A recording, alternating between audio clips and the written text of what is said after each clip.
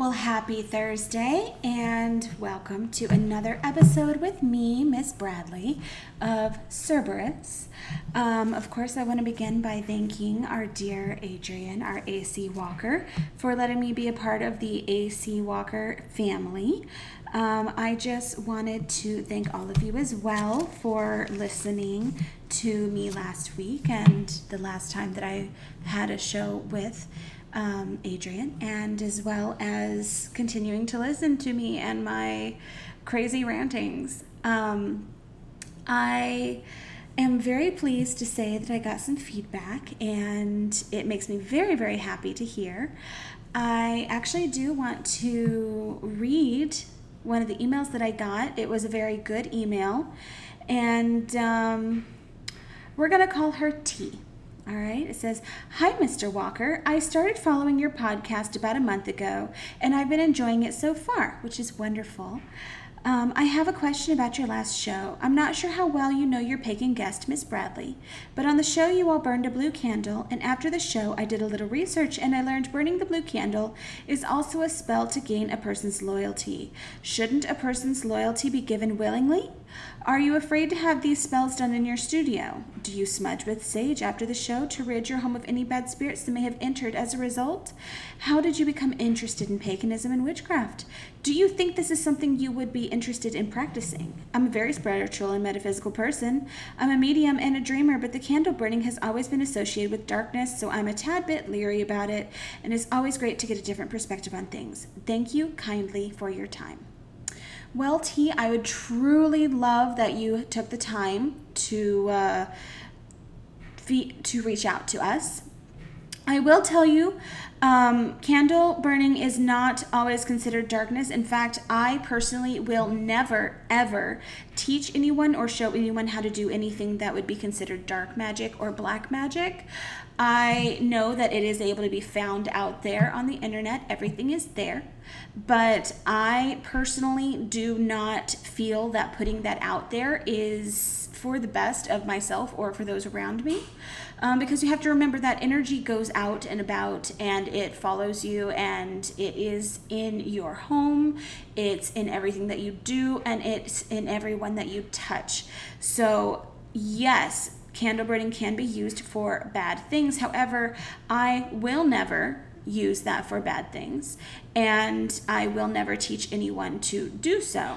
Candle magic is a very strong and potent magic that is very, very positive if you allow it to be. You have to understand your intention is what powers your magic. And so having the intention that we had of healing and happiness, that's what went into that spell.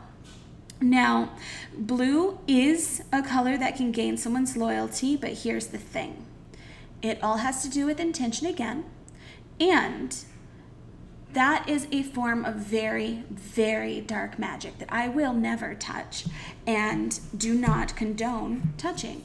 If that is something that someone wants to do, more power to you, away from me. But that messes with free will, and even the universe, the deities, gods, what have you, whatever you want to call them, they don't even mess with free will.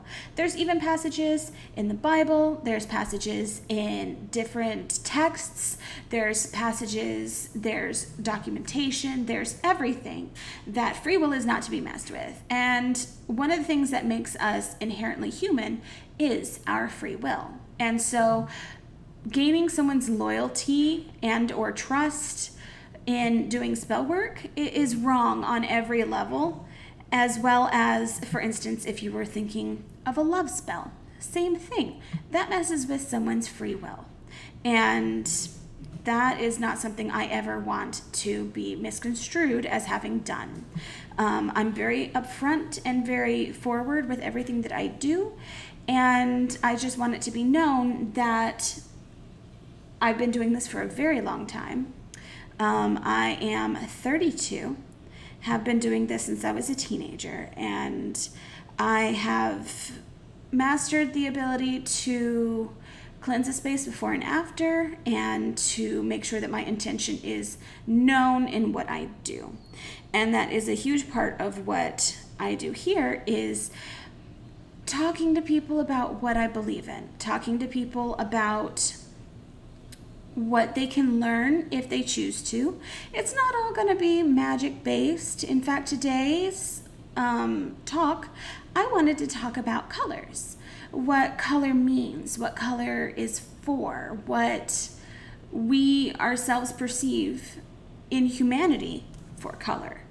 One of the things that I found really fascinating was that people since the Middle Ages have been really kind of fascinated with, what color does or how we perceive it. And in my research, because it's a subject that's very interesting to me, I found that Isaac Newton in 1666 was the first person really that I guess was documented as having separated the actual shades of light. He took light through a prism, and I'm sure everyone has seen, you have crystal prisms or glass prisms, and you see the light come through as a rainbow. We all see it. Basically, what he did was he took a prism, and as you see in science class or in, videos and things of that nature, it separated the different colors. It separated into the main colors that we see, considered the 7 main colors: red, orange, yellow, green, blue, indigo, and violet. And he was fascinated by this because he felt that these were the only colors that we could truly perceive. And what he found interesting was if, for instance, he were to take a light that went to green and took magenta, they would cancel each other out. Or if you take and you make a wheel of all the colors, those 7 main colors, and you spin it, that it would appear white. Now, that is how light reflects off of what we see as color. And our eyes can only really perceive so much.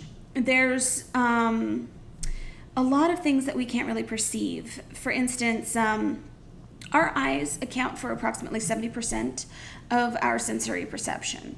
It's based on our light perception, our depth perception, speed, and peripheral vision.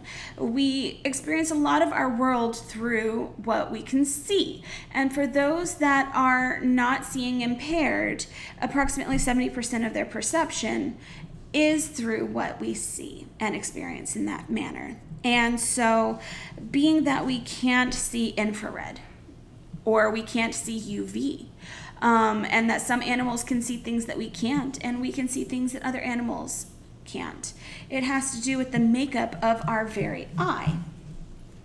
And you see, our eyes are round. It's usually about an inch in diameter. And really, we only use about 1/6 of the surface. The rest is inside of our in our skull in a socket. And most of what you see is just what we use to bring the light into our bodies. We don't see the optical nerves that are connected to the brain. We don't see the actual structures inside the eye.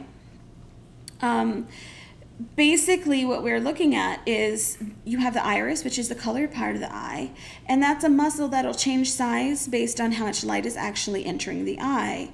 And you have the retina at the back of the eye, which is, a layer of 2 different types of cells, rods and cones, and that's what determines how you view the world, and also your eye color.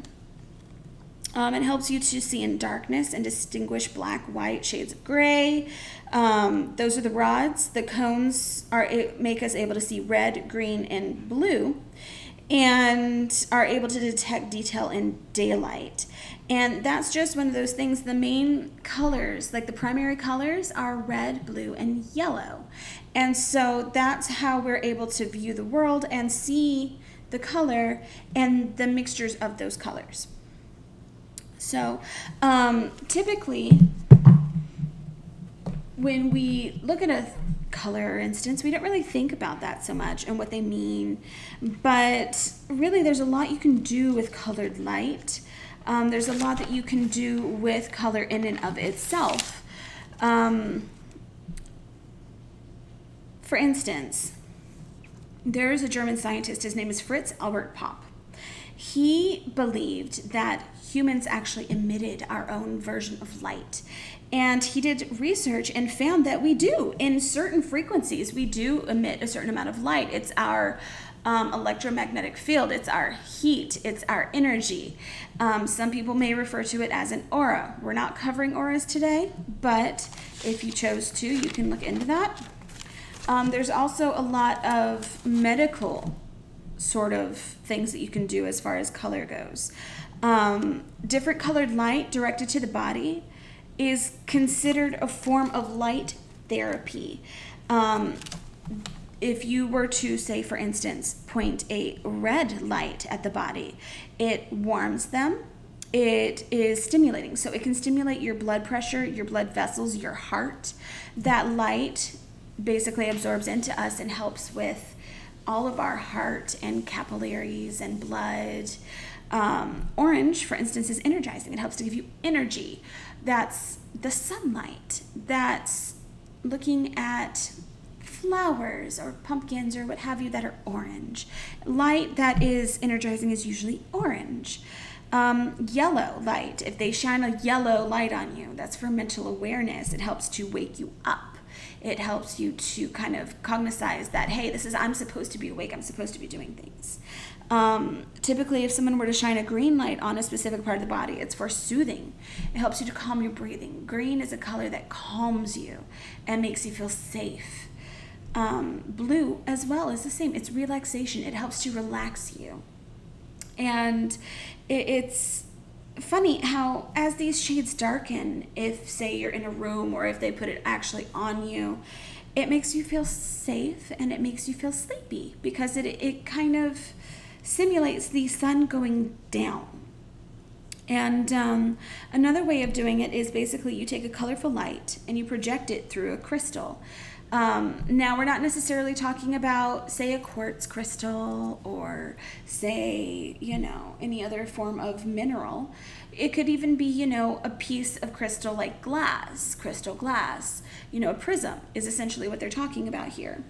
And that's another way to kind of purify the color.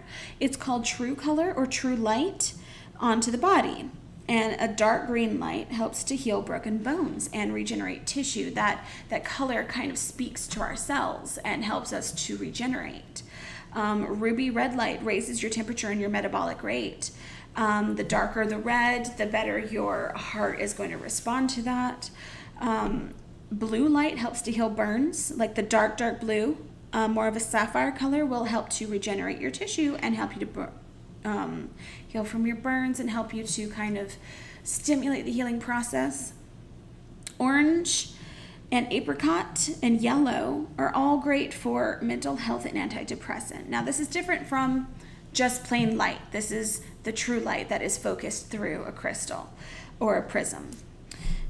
So you do get different sort of, in these studies at least, different sort of results from that. And one thing that I thought was nice was that when you shine a pink light through a prism, it actually helps people to lower their aggression. Pink is a color of love, of everlasting love. And what makes me kind of giggle about that is one of my favorite stones is rose quartz. Rose quartz it's a quartz, but it's pink. It's a very light pink color to a very dark pink color, and it's a stone that's specifically for connection and love and femininity, and it just makes me happy that color, even in the color spectrum and light, still stimulates those same thoughts and feelings in us, because humans really, we are energy. We are light, we are water, we are elemental. And so to fuel our body, we also have to fuel our soul. And so this light therapy works in that manner. Now, I just read a few different studies about it. I probably didn't go as in-depth as I could have, but feel free to do so. I found some very interesting information along those lines. I'm sure you can hear my pages flipping because I took a lot of notes because I wanted to be educated when I talk to you guys about this, because it's something that I'm extremely interested in. For instance, colors affect our mood. A gray sky versus a blue sky. If you walk outside and it is gray and you don't know if it's going to rain, it's just kind of muggy and gross, you just feel off. But if you walk outside and it's a bright, happy, sunny day and the sun is out and there's just a few clouds in the sky and the birds are singing, you feel happier. And it's light and color. Okay? Your sunlight is extremely important as well. And in talking about color, we can't deny that most of that is from the sunlight, and how we perceive it. And one thing that I found, and that was mentioned several times, was how our bodies need sunlight to function. And what I found interesting was that in that same kind of mindset, it also listed things that would happen if you didn't get enough sunlight. And I'm one of those people that I kind of stay in the house a lot more often because I'm not a big fan of getting sunburns. I turn into a lobster, I truly do. But vitamin D deficiency is a big deal. You do not feel well if you are lacking in vitamin D, but also it can cause depression, insomnia, like poor sleep if you do sleep, mood swings as well. Like, it's just so important to get out and experience what the world has to offer, because all of your body, all of your heart, all of your mind will thank you for it. And so that's also part of, enjoying color and what it means to you. Now, other things that people have done for, research on color was psychology when it comes to color. And I know we've all heard, certain colors mean certain things, and it honestly really has a lot to do with how you perceive said color. But one thing that I found to be universal for some of these were, for instance, red: energy, passion, ambition, determination, or rage and anger. You see these both from the same color, and you also feel love and just abundance with red. Orange, social communication. It is one of the strongest colors for communication. And so if you look, a lot of companies use red and orange and even yellow, which is also great for intellect and optimism. It's cheerful. It brings people in. And these three colors in and of themselves, look at, for instance, McDonald's. Red, orange, yellow. Yellow brings you in. Red and orange kind of make you hungry. They make you feel like a little agitated. But those three colors in and of themselves, they make you hungry. They make you a little agitated, and they make you a little bit antsy. So you're in this place and you're hungry and you want to eat all the things because it's food, and you want to, get the stuff, and you want to get out. And the idea of a place like McDonald's is to get you in, get you fed, and get you out. And so that's why their color palette is predominantly red, orange, and yellow, because those three colors together, they kind of make you feel those things. For instance, doctor's offices, you see a lot of green, gray, and blue. Those three colors make you feel safe, and they stimulate healing, and they make you feel like you can trust the people around you, because green is specifically for balance, growth, self-reliance, and positivity. It's for healing. Blue is trust and peace and integrity and loyalty. And gray in and of itself is, oh my goodness, excuse me. Gray in and of itself is one that is meant for trust and stability and truthfulness and rigidness. So those three colors together make you feel like, yes, I can trust these people here. And so next time you're in a doctor's office or a veterinarian's office, look at the walls. Look at the scrubs that the people are wearing. Look at, the decorations. I imagine you'll see a lot of blues, greens, and grays. And that is, whether conscious or subconscious, something that people naturally will flock to feel safer.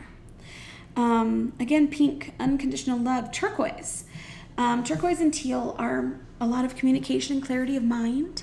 I find it amusing that a lot of people feel that teal is a color that brings bad luck if you use it for your bridesmaids' dresses. I believe that's from a movie. I think The Wedding Planner. But that's something that I've heard from a lot of different people, that they feel that teal is bad luck for a bridesmaid's dress. But teal isn't bad luck. Neither is turquoise. It's good for opening communication. Indigo is a very important color, especially if you're in the metaphysical world. Indigo is an extremely important color. Indigo is a mixture of purple and blue. It isn't violet. It isn't any of these other colors. Indigo is unique, and it's named after a specific plant that basically symbolizes intuition and spirituality and rituals. Structure within the mind, opening of the mind. It takes the properties of blue and the properties of purple being metaphysical, purple being imagination, creativity, royalty, practicality. In fact, a lot of witches will paint their door purple to identify themselves, because that is a way of basically stating, I'm a witch, I'm here, I can help you. So indigo is a mixture of those two, and it's a very powerful color, especially in the metaphysical community, when dealing with people and abilities. Doreen Virtue is someone that I have studied a few times. I have some of her books. Now, I'm not going to tout one author over another. There's 1,000,001 different authors out there. Just someone that I particularly have read and have enjoyed is Doreen Virtue, and she is one that works a lot with angels, and one of her books actually deals with indigo children. And the idea of an indigo child is someone that is, or an indigo person, is someone that is destined to bring change in the world and make way for what they call crystal children, which are the children of the future. Children who are in touch with themselves and with the world around them. And the indigos are meant to bring about change in the world so that there will be a better place for the crystal children and the crystal people to be. People that are far more in tune with themselves, in tune with nature, people who are more spiritual, people who are kinder and more likely to help one another.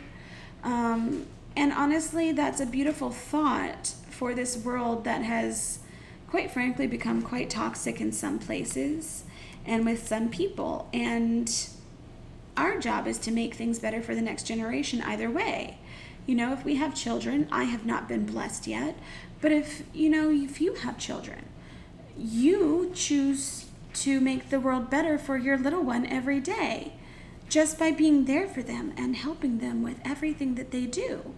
And so the idea of the indigo people, the indigo children, really truly kind of sat with me in making a better place for those that are still to come. So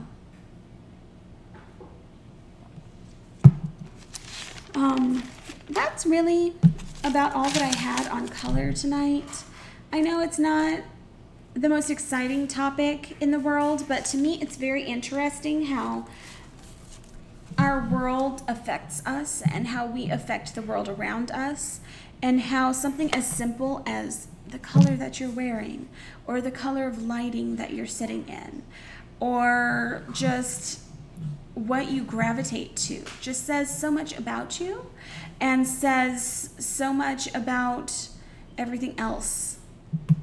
And it just is fascinating to me how even stones will specifically fall into those color patterns. The different rays of color. For instance, I just opened this book that I have, the book that I've been using, Crystals by Janine Harding. It's a very, very insightful book. And I just flipped it open, happened to flip open to the Blu-ray, and blue kyanite, mineral composed of aluminum silicate. This is a stone that I specifically have used in healing. It's a great conductor of energy. It works like a channel to transmute negativity out of the system, specifically what it says. And I have a few pieces of this very stone that I use for healing and for, helping people to let go and release old energy.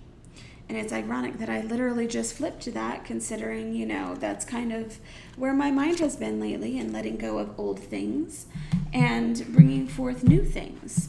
And that's where I am in my life right now, of letting go of the past, moving towards the future, and hoping that it's going to be a better future for myself and for those whom I love. Now, like I said, not the most exciting subject for today, but I enjoy it and I'm thoroughly fascinated by it. I will have another subject next week. I haven't decided what I want to talk about next week. I like to research things before I talk about them, just so that I know what I'm talking about, and so that I can, answer questions and anything of that nature. But if you have questions, I have set up a specific email for this show. Now, I've mentioned that this show is called Serberus. Now, it's not spelled the Greek way. It's spelled Serberus. And the reason why it's spelled strangely is because I have a very, very common first name. Chances are at least 3 people with my first name.